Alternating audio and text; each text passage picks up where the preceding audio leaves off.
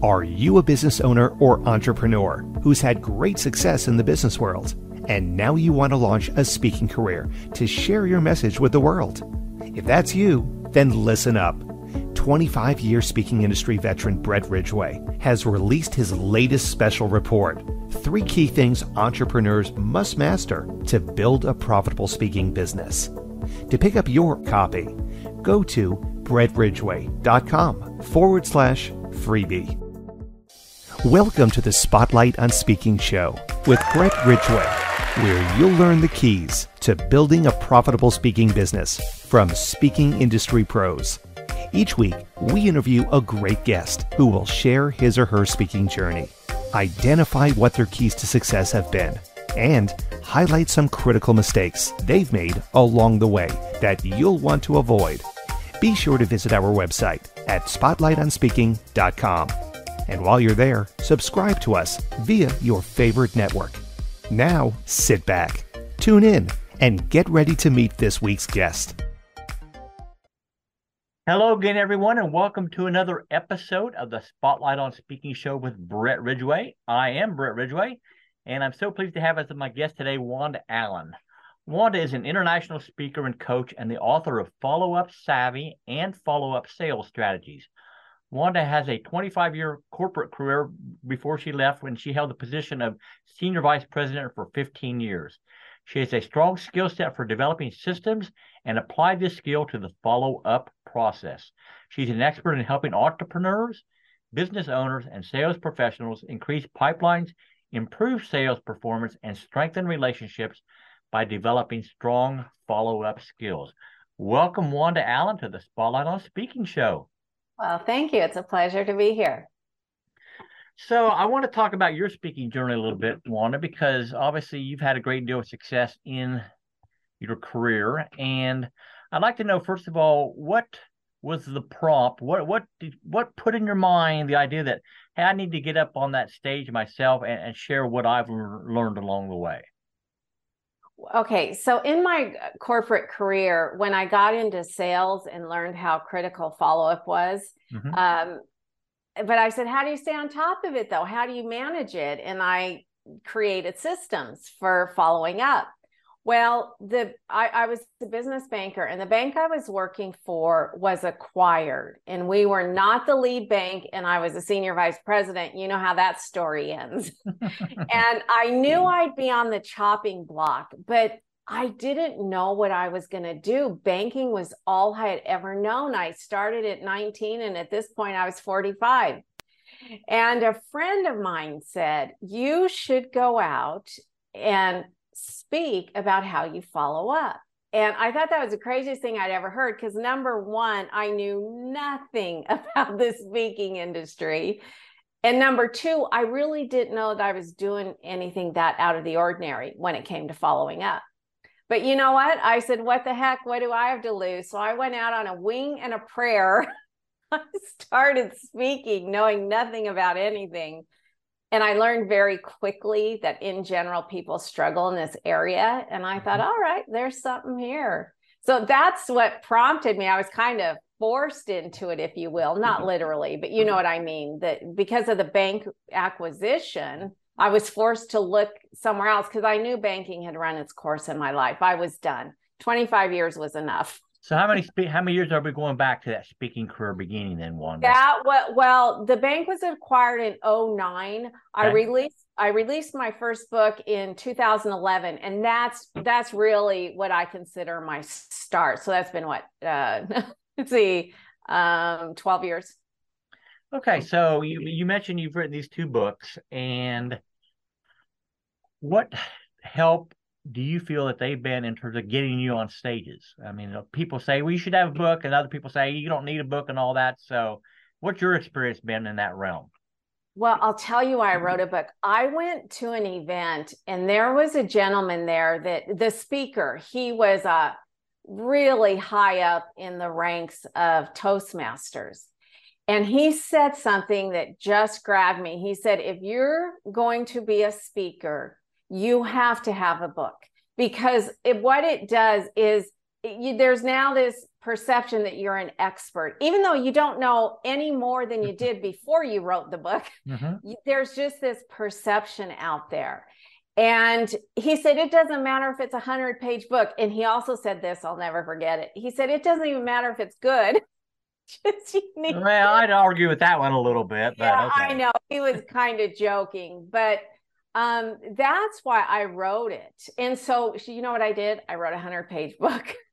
And several years later, I rebranded, and my branding coach said, you need to write another book that's consistent with the new brand. And it needs to be meatier, meaning it's got to be bigger than 100 pages. But I just feel like, when you're an author, it's just another dimension, in terms of your expertise. And that's why I wrote it. So Wanda, I like to say there are three types of speakers. One is the keynote presenter who's paid a fee to go to a corporation or association. The second is the platform seller who delivers content and then makes an offer for some type of back-end product or service from the stage. And then the third is a person who's just using it as a business building tool. So they don't intend to run a speaking business, but they want to make people aware there are chiropractic services or attorney services or whatever. So which of those realms have you played in? I've done all three, but my sweet spot is I use speaking as for lead generation. That's what I do. And so I speak to networking groups, business organizations, and then I invite them into a virtual workshop that I have. And that's how I get my leads. That's the beginning of my sales funnel. I think speaking is regardless of what you do, chiropractor, insurance agent, doesn't matter.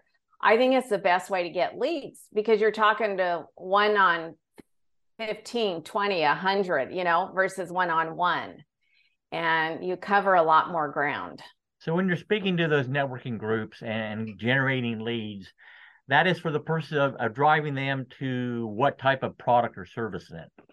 So I drive them into my virtual workshop. I offer a complimentary ticket to my virtual workshop. So I get them into my workshop because for those that want to learn more than when they heard me for 30 minutes, that's typically what I speak for at those groups.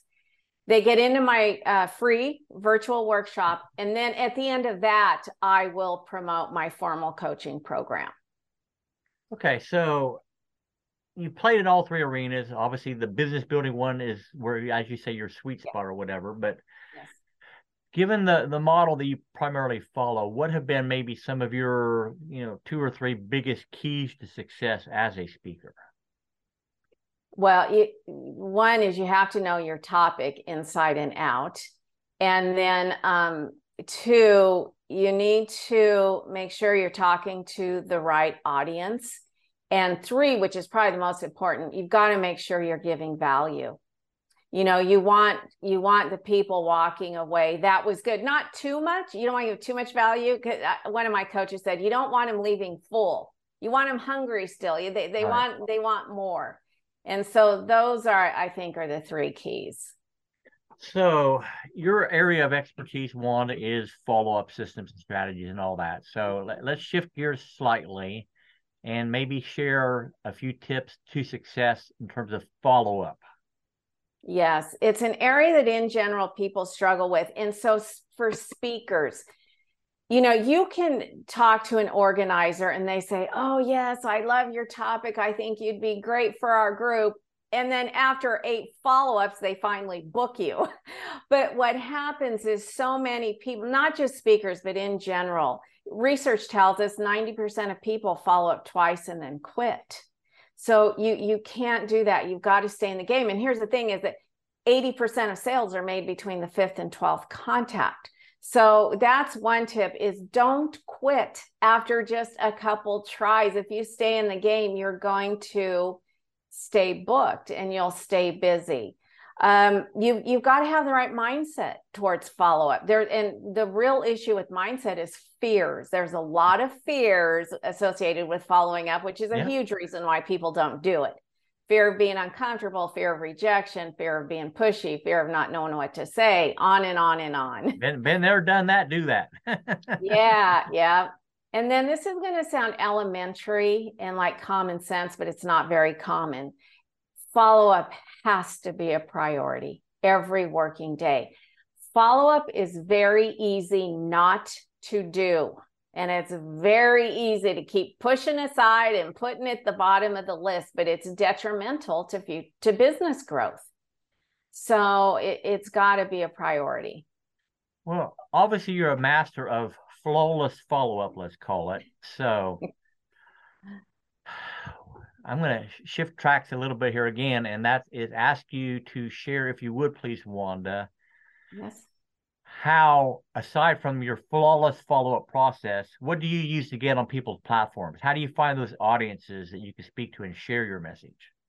Two primary ways. Number one, I cold call a lot on groups. Most people are afraid to do that. Yeah, no, I do it a lot, and I get a lot of business that way. And groups, it's so easy. You just go on the internet, Google networking groups in Las Vegas, and you oftentimes the organizer's contact information is there. It's just such an easy way to get engagements. And then I ask for referrals a lot. People that have heard me speak, do you know of any groups that bring in outside speakers? So those are the two primary ways that I get booked. Okay, super. And I'm going to add a third one. Sure. I have two very strong referral partnerships. They're both speakers, and we speak to the same audience, but we have different topics. And so with each of those partners of mine, we talk quarterly. We have a date on the calendar, and then, okay, I spoke to this group, this group, this group. Would you be interested? Yes, yes, yes. I'll do an email intro, and get a lot of bookings that way. So find a speaker that speaks to the same audience, but with a different topic. So many people tend to underestimate the true value of relationships, and relationships are certainly how you are really going to build a speaking career. And obviously you leverage relationships very well. So we've had a lot of great tips here, Wanda. I do have a couple other questions I wish to ask you, but before we do, let's take a quick break for a word from our sponsor.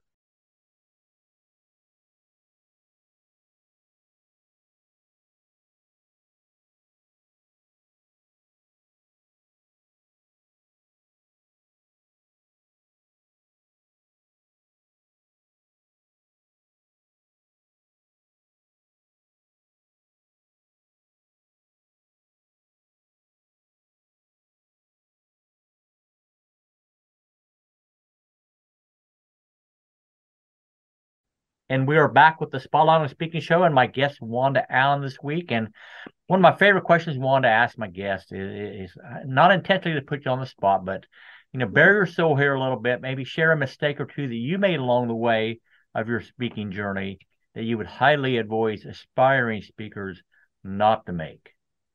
I wasted so much money on print costs, where I would hand out, at one point when I was selling my coaching program, when I was speaking, I would have the sign-up form printed out and put on every single chair.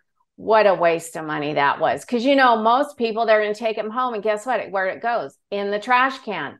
And so I changed that in that for anyone that's interested, I've got my sign-up forms here with me, and then they will come up. So I wasted thousands of dollars on printing that was so unnecessary. I don't even do like notes, handouts. I don't do those either. Because if somebody wants to take notes, they should have pen and paper, right? And most people do. So I will do handouts when it's a paid job, but when it's not, and in exchange for waiving my speaking fee, I'll tell the organizer I'd like to be able to offer the attendees a complimentary ticket to my workshop. So have you ever sold books in the back of the room at all, or do you just focus on the workshop entirely? Back in the day, I did sell books, and there's all kinds of different philosophies with that.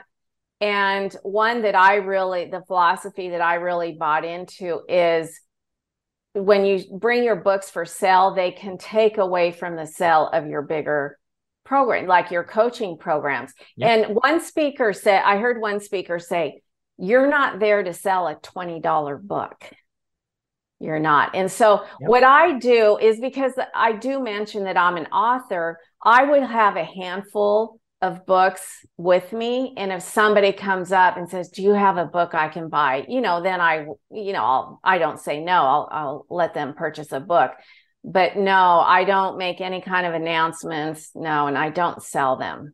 Yeah, that's always a bone of contention for many event promoters and speaker that wants to come in and sell their book, because they're making their money on the 50-50 split of those high ticket items, and there's nothing in it for them if somebody's selling a $20 book. So they tend to frown on that a little bit. So yeah, and I agree with that. And I don't want to schlep around 50 books, or pay for shipping for 50 books. So in your model, Wanda, where you are basically inviting people into your free workshop, is there some trackable mechanism that if the promoter gets something out of that after the fact, if they sign up for your coaching or anything, or is it community service on them? Yeah, no, it's typically community service, because again, they're networking groups and chambers. So, they typically don't ask, for a piece of the pie. It's more just providing speaker with good content to their members. All right. So I'd like you to take a couple of minutes, if you would, please, Wanda, and tell a bit more about what is it you do and how they can get involved in your world if they so choose. Yes. Well, thank you.